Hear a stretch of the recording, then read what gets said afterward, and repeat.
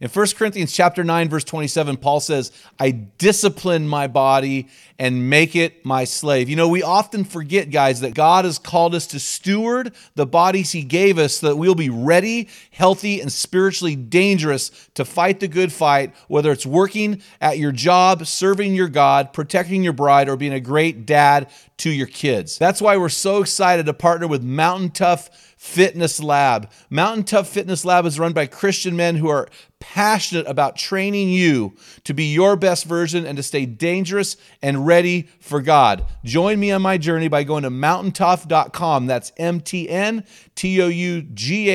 and getting your free 6-week trial when you type in the code ARENA30. You won't be disappointed. Stay dangerous. And I'm crying and he's crying and I'm just saying, God, I don't know what I've brought into my house. I don't know what kind of baggage. I had not equipped to help this little boy. It's not the critic who counts, not the man who points out how the strong man stumbles or where the doer of deeds could have done them better. The credit belongs to the man who is actually in the arena, whose face is marked by dust and sweat and blood. From Men in the Arena, it's Equipping Men in 10. Our conviction is to call you into the arena of manhood, call you out of the faceless, nameless bleachers, and call you up to be the best version of you, because when a man gets it, everyone wins. Enjoy today's episode. Men in the Arena Army, we salute you. Hey guys, thanks for listening to this episode of the Men in the Arena podcast. I'm Jim Ramos, your host for today's show. Today is not an interview episode. It's not an Equipping in 10. It's a hybrid type of interview that we've been doing through the summer with our guest blog writers, and I'm really excited about today. This guy was not only one of the greatest students to ever come through my youth ministry, but he's also the youngest national team captain on our team. You're going to love what he has to say, and he's wise beyond his years. You're going to really, really enjoy our podcast interview about fathering the fatherless. 4 reasons changing others changes you. Guys, hey, before we get into our interview with Sam, thanks for making the Men in the Arena podcast Spotify's #1 podcast for Christian men. So Sam Roberts is a diesel mechanic, worship leader, and outdoorsman. He loves to serve in his church. He loves camping, fishing, hunting. His unwavering faith journey started as a young child, has been guided by many great men whom he's thankful for. His single sentence testimony is, quote, God is always faithful, end of quote. Sam, as I shared, as the youngest Men in the Arena national team captain at 29 years old. He lives in Baker City, Oregon, with his beautiful wife of 9 years, Bethany, 5-year-old daughter, Avery, 2-year-old son, Levi. So, Sam, it's great to have you on the show, man. How you doing?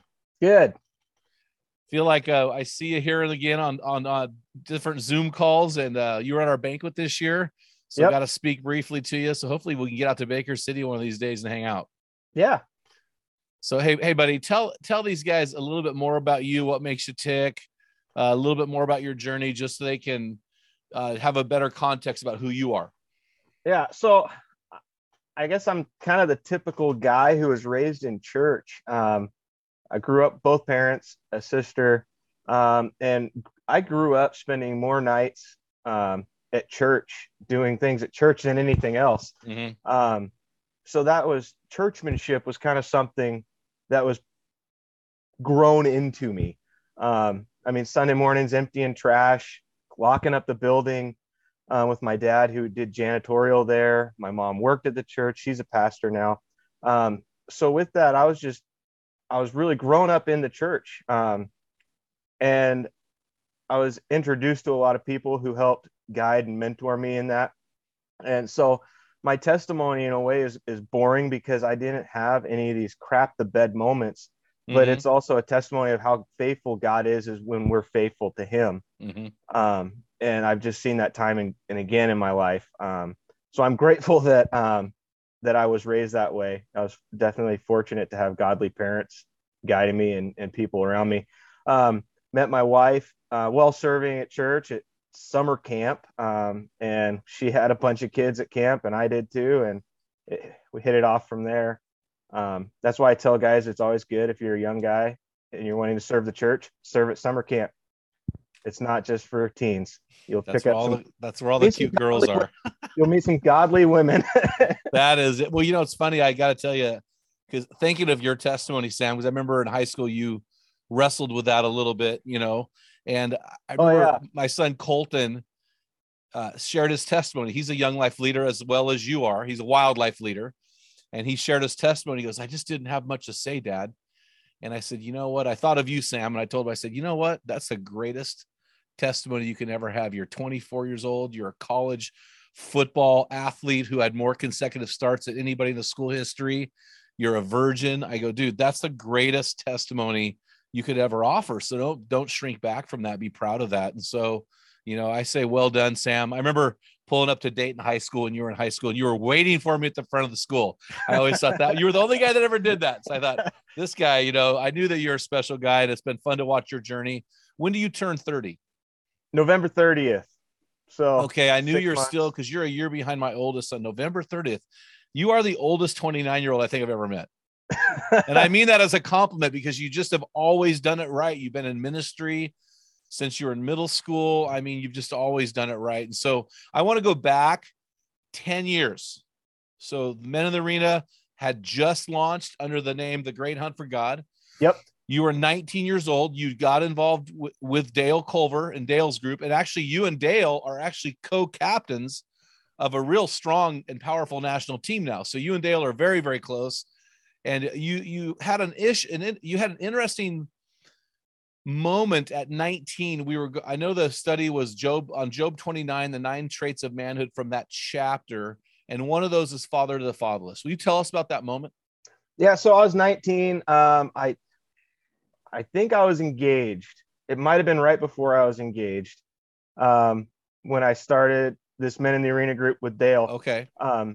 So it was a bunch of guys meeting down in Chemeketa. And I mean, I was youngest by far, so I had very little to say.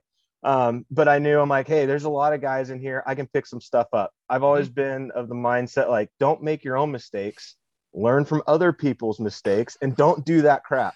Absolutely. So, like, why suffer? So I'm just listening, mostly. I mean, spoke very little. And this chapter came up. And for some reason, I mean, I couldn't even remember the chapter about it until you say that. What it was, just this father of the fatherless, that we're called to do this. And that just stuck with me. Obviously, I don't have kids. I'm not even married at this point. Very involved in middle school ministry. But it just stuck with me, this notion of fathering the fatherless. And at 19, you can't really put context to that. Mm-hmm. But for some reason, that really did stick with me. And I continued volunteering and leading various middle school ministries. When we moved out to Baker, I became the wildlife director. Volunteer position, not as glamorous as it sounds. Every title sounds great. But what we had an amazing ministry to these kids who don't go to church, that we're really shooting for kids who don't go to church. And it was run by all these volunteers. And we had an amazing ministry reaching these kids. And I think through that time, we've been in Baker City, coming up on 9 years now, 8 years. And that's always come with me. And it was kind of one night at camp where it finally kind of clicked, because I had a cabin of 10 boys. And I'd seen patterns when you live with middle school boys, but this year was really profound, because things started clicking with me. And I realized 8 out of 10 of them didn't have a solid relationship with their dad. And these weren't fringe kids. These weren't at-risk teens.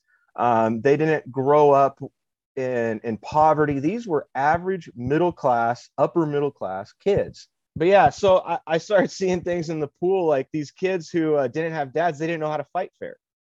They're the ones who would come up and choke you. They're the ones who kick you in the crotch. And these things started adding up. And I'm realizing, man, these kids, they need a father. They don't have it. And that's where this fathering the fatherless really started to kind of like identify itself in my life. And I could start putting some context to it. And it really kind of kicked into gear once I had a kid. That's interesting, Sam, because I left youth ministry and started working with men. And one of the catalysts for that was realizing that the biggest problem in my youth ministry was dads that weren't engaged. And that was the impetus that led me to launching this ministry, because you're absolutely right. Yeah, you can be a Christian dad and totally disengage from your kids. It's not good enough just to be physically present. There's so much more to it. And so talk about your experience. You had a later experience with an organization called Safe Families for Children. How did that organization change you? What happened? So Beth and I, we'd been talking off and on for a while about, man, do we want to get involved with the foster system? And we wanted to help these kids. We wanted to give them a safe home. We wanted to bring Jesus into their lives. But at the same time, I mean, we just weren't sure about foster and letting the state get into our home, because we're trying to protect our kids and stuff. Mm-hmm. And so we're praying about this, and this conversation keeps coming up. And then Safe Families, this ministry, kind of pops up on the radar at a church board meeting I was at. And it is basically the Christian model of hospitality, radical hospitality, where you're risking what you have to change the life of somebody else and bring them into your home and show Jesus. And the whole goal is to intervene in these families before the state has to get in. And that jumped at me. I'm like, man, if we can, because the church, the state, the programs that the state have are absolutely necessary, but man, it is no substitution for what the church should be doing. Children are not the government's responsibility. It's the Christian's responsibility. It's the church's responsibility. For sure. So this ministry that, hey, we're going to try to get these kids before they fall off this waterfall. We're going to jump in the river and start trying to throw kids back onto the bank, is the imagery they use. And we're like, that's for us. Let's do this. So we got involved. It's totally on our terms. And there's a whole team of support from churches. There's a team that gets involved with the parents or the guardians. There's a team that meets with the kids and provides them resources while they're living in our house. So we just get to surround these people with godly people, the whole family, the children and the parents and the grandparents, and just kind of show them what the love of Jesus is in a radical way. That's so cool, man. Well, Dale, obviously, Dale has adopted a son. And then we had a 23-year-old guy live at our house for a year who his dad had gone to jail for basically raping him consistently over 10 years. But these things are so important. There's so many hurting children out there. And we really need to have guys who are willing to, what you said, showing hospitality. That word hospitality is the word philoxenia, and it means to love strangers. And so we think hospitality is inviting your buddies over after church. That has nothing to do with that. It's everything to do with loving strangers. So when you say that radical hospitality, that's absolutely right. So I want to go to something you wrote in your blog, Sam, and I thought it was really powerful. You said, quote, notice how James 1:27 sums up the entire function of religion into 3 actions. Religion, and you quote James 1:27, religion that is pure and undefiled before God the Father is this: to visit orphans and widows in their affliction and to keep oneself unstained from the world. So let's do this, Sam. Let's unpack. You've learned 4 things through this fostering children that has impacted you deeply. Let's talk about those things. The first lesson, you said fathering the fatherless is a mandate. Now, I mean, I think that some guys listen might go, whoa, whoa, whoa, whoa, whoa, whoa, put the skids on, brakes. So unpack that for us. Yeah, I mean, so James, he sums it up there, and I've never heard a sermon preached on this because it would really threaten the church model. And I don't want people to hear me wrong and say organized religion, we don't need it. That's not what I'm saying. But what James is saying is the scope of religion is very small. So it doesn't matter if you serve the church. It doesn't like you should be serving the church. But if all you do is pass the offering plate and you're an usher, if all you do is your security at your church, if all you do is run the coffee shop at your church and those kind of things, you're not meeting what James sees as pure, undefiled religion. Serving the church is not good enough for a Christian man. You have to, our mission, that doesn't fulfill the Great Commission, does it? No. Like the Great Commission is not collect offering at church and sit there nicely and dressed well. It is visit the orphans and widows in their affliction. You're getting you're going to them in their bad moments, in their affliction. So that kind of spurred me on. I'm like, well, shoot, that really simplifies things. Like, Yeah, it does. I mean, forget all the trappings and all the fancy things we get hung up on, the worship, the good sermons, should we do service at this time, that time, all the things. It's like, let's keep it simple, guys. Visit people in their affliction and keep oneself unstained from the world. So that's a call to holiness and a call to outreach to the lost, to the less fortunate. It's two things to do. It just simplifies it, right?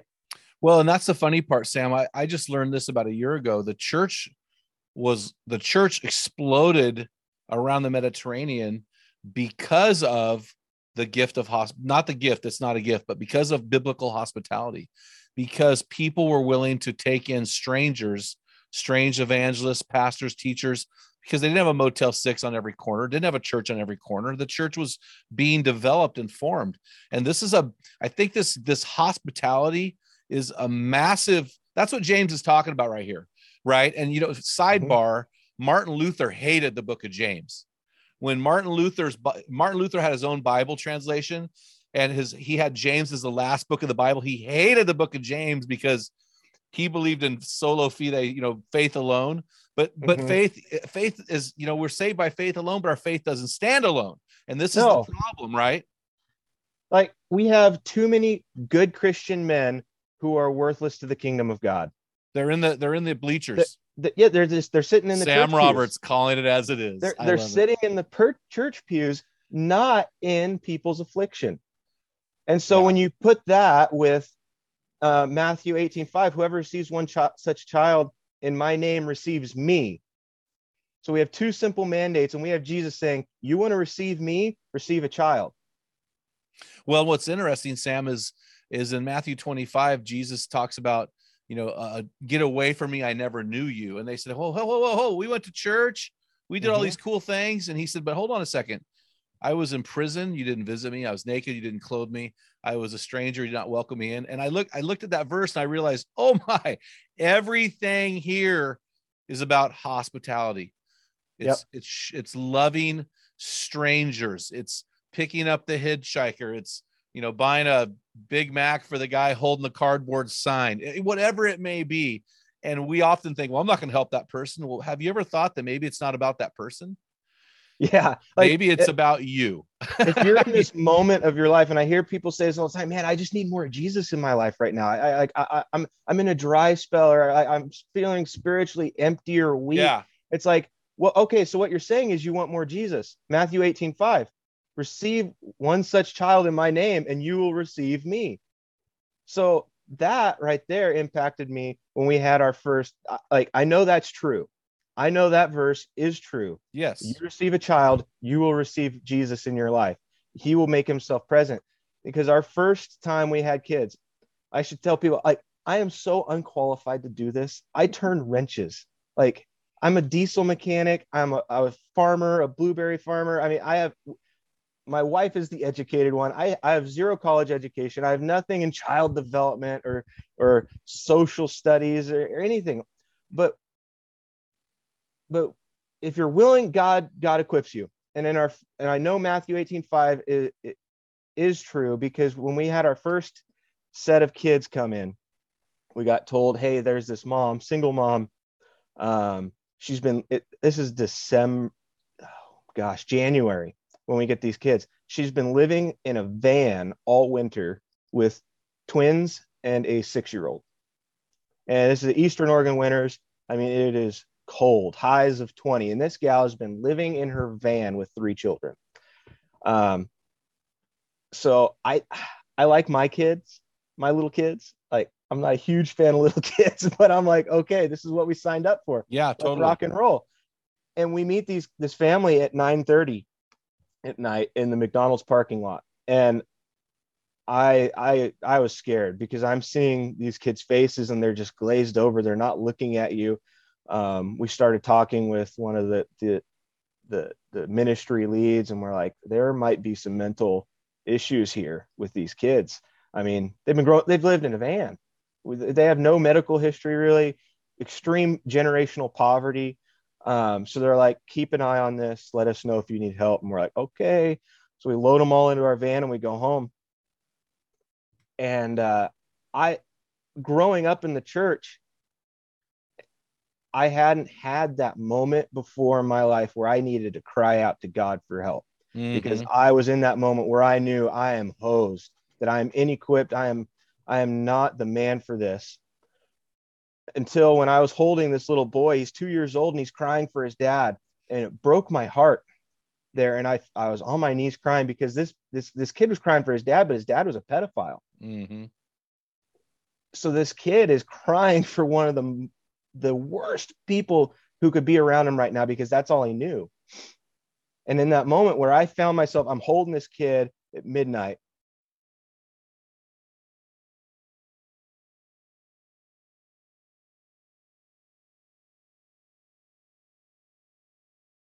And I'm crying and he's crying. And I'm just saying, God, I don't know what I've brought into my house. I don't know what kind of baggage. I am not equipped to help this little boy, but you are. So you make this happen and give me the strength to make the right decisions and to be what this little boy and this little girl needs. And he did.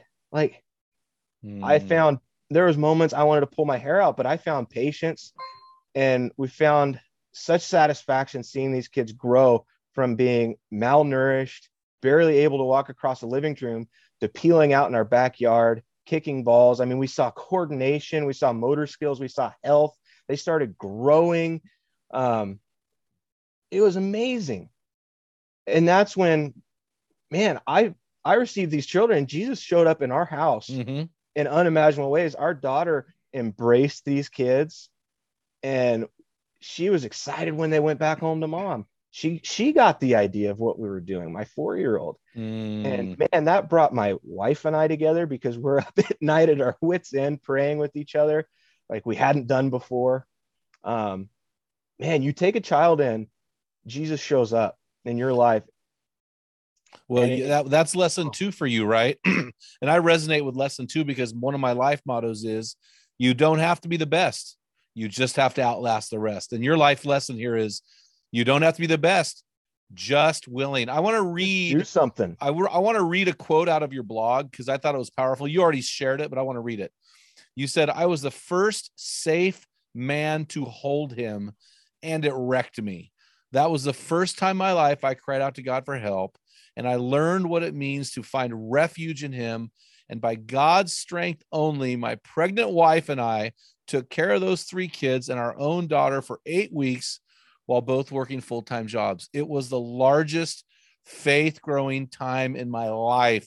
And I would probably say for your 4-year-old as well, to watch this whole thing unfold, you know, that was a massive thing for her. And so that's just awesome, man. That's just to realize you're the first safe person to ever hold a human, and it's not even your human. So that's powerful. Yeah. Man. So let's talk about lesson number 3. You talked, and this kind of goes with lesson 2, but I want you to unpack it for us. Lesson 3 that you learned was the Lord's refuge is powerful. Explain that. So with these kids coming in, there's obvious risk. Like, I'm trying to raise my daughter this one way, and there's risk of what's she going to learn? What's the baggage coming in? There's risk of, like, I don't know how to handle a physically abused 4-year-old. So I had to take refuge in the Lord and rely on the Lord's strength to get this done, because I'm not equipped. And me on my own, I'm not going to be able. I didn't put like the behavioral things. That's not in my blog, but it's definitely a concern of ours, because man, what's my daughter going to learn from these strangers that we're bringing in? And that's part of that radical hospitality. You're risking something. So part of the risk is my kids. Yeah, for sure. And I have to trust God that, man, God is going to protect the safety of my child. God's going to protect the safety of my wife, and that God is going to give us the strength to do something we have never done before. Because in those moments, failure is an option. Oh, totally. I mean, this could go really bad. But you have to trust God. You've called me to this. You've mandated that I intervene as a Christian man, that I intervene in children's lives and that I meet them in their garbage, in their worst moments. So if you're calling me to that, I have to trust that your refuge will keep me safe. If you don't trust that, it's not going to work out. If you try doing this on your strength, man, I cannot give these children what they need just because I'm Sam Roberts, because I've been to church, because I know some scripture that I can throw out real quick and look impressive. Well, it's funny, Sam, you said earlier you have nothing to offer. You have no education. And it's funny. I have never even thought of that with you because you're wise beyond your years. God has given you a platform as a elder in your church and a worship leader in your church. In fact, we're going to post a video of you as worship leader. We're going to put it on the blog. Instead of me having the video, we're going to put you on there because it's a powerful 8-minute video of you really confronting the men of your church in a ministry setting. It's really, really powerful. So, God equips those he calls. And so you may not have a college education, but honestly, all that means is you're in debt and you've been inundated with a critical race theory. So, well, and I only say that because I've encountered people at our church and our community when they ask us about safe families, they're like, oh man, I don't have any training and behavioral kids behavior. I don't even know how you say that training, but I'm like, dude, guys, it doesn't matter. Yeah. Take refuge in the Lord and he'll make it happen. Well, one of my favorite verses in the Bible, maybe my favorite Psalm verse in the Psalms is Psalm 61:2. Lead me to the rock that is higher than I. And that's what you're saying, right? You're saying, hey, yeah. I don't have what it takes, but God, in your supernatural ability, lead me to you as my refuge. I love another verse in 1 Peter chapter 5, verse 6. It says, cast all your cares upon him because he cares for you. And then verse 7 says, humble yourselves under the mighty hand of God, and he will lift you up in due time. And it's a picture of God cupping his children in his hands, covering and lifting. And so God, this is the hard part, Sam, is that we don't understand that until we're forced to. Yeah. I mean, how can you understand what the refuge of the Lord is unless you put yourself in a position where you need it?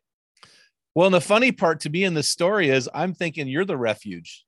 I mean, I'm thinking you're the refuge. You're the one, you've got these, you and Bethany have these little children. You're the refuge. But even when and this is probably a cool teaching point, even when we decide to be the refuge, we need refuge more than ever. Yeah. So because Absolutely. We're often in over our heads, right? So there's a step of faith there. So that's really cool, man. And here's the other thing. How old were you at the time? This midnight deal with these 3 children, how old were you? So Avery, 26, 27. Oh yeah, you were old. 27. Guy. You were an old guy. Yeah. So, hey, I want to read one more quote from your blog that will go out, I think, in mid-July. And the lesson number 4. So the last thing I want to read is this. You said, quote, as a man, your influence is the most powerful weapon you have. Your influence in the life of a child or teen will set them on a course for victory or destruction. How will you use your influence? Are you ready to get out of the stands and change the lives around you? That is such a great quote. Lesson 4, it doesn't take much time. Talk to me. So we had those 3 kids, the twins and their older sister. We had them for 8 weeks, maybe a bit more. Honestly, a blur. My wife was very pregnant, expecting our second child. We're working full time. Our church came around us and supported us for the daycare and stuff. So that's an extreme case, right, of time. That needed a lot of time. Those kids needed a lot of time. But we've had other kids come through our home where it was just a weekend. And some people might be, holy crap, I got to live with a strange kid for a weekend. But it was a weekend. Grandma needed a break. And the kids we've done this, they've been great kids. They don't have it. Grandma is raising their kids because dad bailed, mom bailed, but let's focus on dad bailed. So grandma's now the parent and she needs a break. So we take these kids for a weekend. Grandma gets a break. They live with us. We take them to church. We should introduce them to people. They get involved in a youth group. and then we might not never see him again. But it's that quick. It's 24 hours. Sometimes it's taking kids fishing. I know over in McMinnville, see you later. How about you volunteer to take a kid fishing? Like, how many guys on this podcast like fishing and can teach a kid to fish for 3 hours? And in that moment, that kid is probably not going to have a dad. Yeah. Statistically speaking, he is not going to have a dad. And for 3 hours, you get to be a Christian man and teach him man things. Absolutely. If he's squirreling around and can't focus, you're like, hey, let's focus on fishing. We're fishing. Let's focus on things. You get to teach him a little bit of discipline for 3 hours, and that's all it takes. But in that time, you could be the first man who took the time to teach him something. You might be the first man he ever meets. Yeah. I mean, think about that for a second. Well, so Sam, you are working with Dale Culver, and you guys are co-leaders on one of our national teams.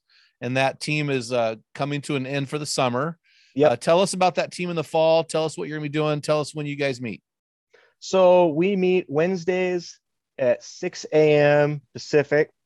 We got guys mostly from Washington or Oregon, a couple from Washington. One guy hopped in last week from New York. We got a great group of guys. Dale and I have done, this might be our fourth team. Not to say the other groups of guys weren't awesome, but this group, I'm going to brag a little bit. This is a special group. We've got some great guys who are honest. They're open, and there's a lot of wisdom that gets shared on this group every morning. For me, this group Wednesday mornings is a real shot in the arm that keeps me focused on the things of God, being a man in leadership, and gets me through the rest of the week. And right now we are in the summit. We stopped right in the middle of the summit. We'll pick it up there and keep going on with the rest of the books. So that's book 3. And there's plenty of room. Yeah. You guys have plenty of room. Now, wow. New York. That's 3 a.m. for him.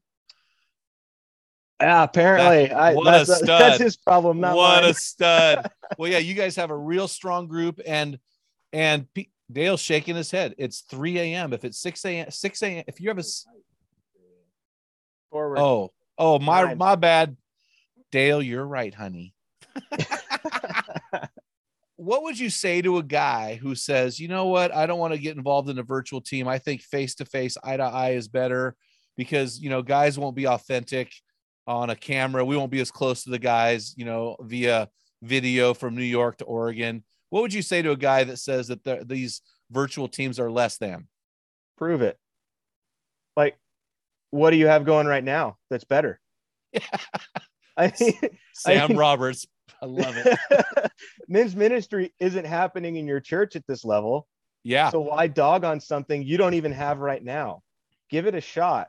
You can say, well, the virtual and the technology, you can bag on all that stuff. And for all the problems social media and virtual stuff brings, it doesn't bring it to this. What this brings is a bunch of guys who you will never meet otherwise. And so I think part of the reason these virtual teams bring value and they work so well is because with it brings a bit of detachment, because you can share your dirt and you're not going to run into that person at the grocery store and go, oh, they know what I said. Yeah. But you're going to see them every week and they're going to hold you accountable. So if you're worried about that like, oh, what if I have to see this person? Well, you're not, but it's still a good place to meet great men who struggle like you do. And for some reason, they do work better, believe it or not. I'm hearing over and over again that guys are more open and vulnerable in the virtual teams than face-to-face because of what you just said, that guys are sharing stuff they've never seen shared in local face-to-face teams. Yeah. And I think part of it is it's the same reason why everybody's a keyboard warrior. It's easy to argue and be mean when you can't see somebody. That's not what happens, but there's a level of detachment that brings security in that. Yeah, I agree. And I think that's why it works. And I have to agree, this group's been awesome. I'm enjoying the virtual things. I lead a in-person group Sunday mornings at my church also, and that one's great. It's much smaller though than our virtual team. It's about 5 or 6 guys on average. And I think in that small of a group, we all know each other well. That works too. But it's just not happening. I mean, I'm going to bet your church, if you're not in a men's ministry right now, if you go to your pastor and say, hey, what do we have for men's groups? It's going to be a 0. Crickets. Yeah. So Sam, one of the things that guys also don't realize that we bring to the table is we bring Telegram to the table. Can you talk to us about Telegram? So I was a little annoyed that I had to download another app at first, because I don't like apps and all. Now I got to set notifications and stuff. I'm like, why can't we just use text messages? So I was a skeptic. It works really well because there's no like goofy formatting. There's no delays. There's no lag. You don't get 3 of them duplicates. It works super smooth. And what it does, for some reason, again, I don't know why it works. We've tried this with text messages. It doesn't happen. With Telegram, it does. We are connected all week. Yeah. When a guy is struggling with something, he throws it on our thread and we're praying for him. We know where he's at. We're checking in with guys throughout the week, sharing successes, sharing our victories, sharing our struggles throughout the week. So we meet Wednesdays, and that's when we see each other and when we talk in person, per se. But that through that Telegram app, it just works across your iOS, your Android, whatever phone you have. It works flawlessly, and you stay connected all week. Yeah, it's kind of like, for those you don't know, it's like Facebook Messenger, but a lot of our guys don't use Facebook. And so it's a way to have a real quality app and a great way to communicate throughout the week without it works really being well on, let's say, social media. So guys, you can sign up by just going to our homepage of our website, menarena.org. Click the join our program button, and you can search for the team you want to be on. If you want to be on Dale and Sam's team, and if you want to be, they're the only morning team, you can click on that and get involved there, and you will have a great time, and you will thank us for it. And so, Sam, thanks so much for coming on the call today, man. I mean, I've told you this before, but I'm proud of you and the man you become, and the testimony that you bear witness of. It's inspiring. So thank you. Thanks, Jim. Hey guys, let's get our boots on the ground. Go click that button, join the program. It's going to cost you $15 a book. Wah, wah, wah. Go do it. I know guys that are charging $100 a month to sit at their feet in their Zoom groups, and we're saying $15 a book for a life change. Because guys, listen, it's not about us. It's about you being the hero in God's story. When a man gets it, everyone wins. When you guys go to our website, make sure you get my free download of the book. Tell them what great fathers tell their sons and daughters. Until next time, feel the wet sand on the arena floor. Hear the deafening roar of the crowd. Taste the sweetness of victory. Smell the stench of battle. Get in the game. Get dirty. Grind it out. Hold a child. And be a man. You've been listening to the Men in the Arena podcast. If you hunger to be your best version, then join thousands of men from around the world in our Men in the Arena forum on Facebook. This is the best place to have open discussions around the topic of biblical manhood. Make sure to explore our website at meninthearena.org, sign up for the weekly equipping blast, and take advantage of our many free resources designed to help you become your best version of a man. Thank you for listening to this episode of the Men in the Arena podcast. Remember, when a man gets it, everyone wins. What type of dad are you? Guys, in my 35 years of ministry, I've noticed that guys basically fall into 2 categories. And in those categories, there are 4 types of dad, or 4 phases that you pass through as a dad. We just dropped an amazing quiz to help you discover what type of dad you are. Find out what type of father you are and get our custom resources fit to meet the needs and the questions you are asking. Head on over to menarena.org. Join 20,000 men from around the world and find out the type of dad you are.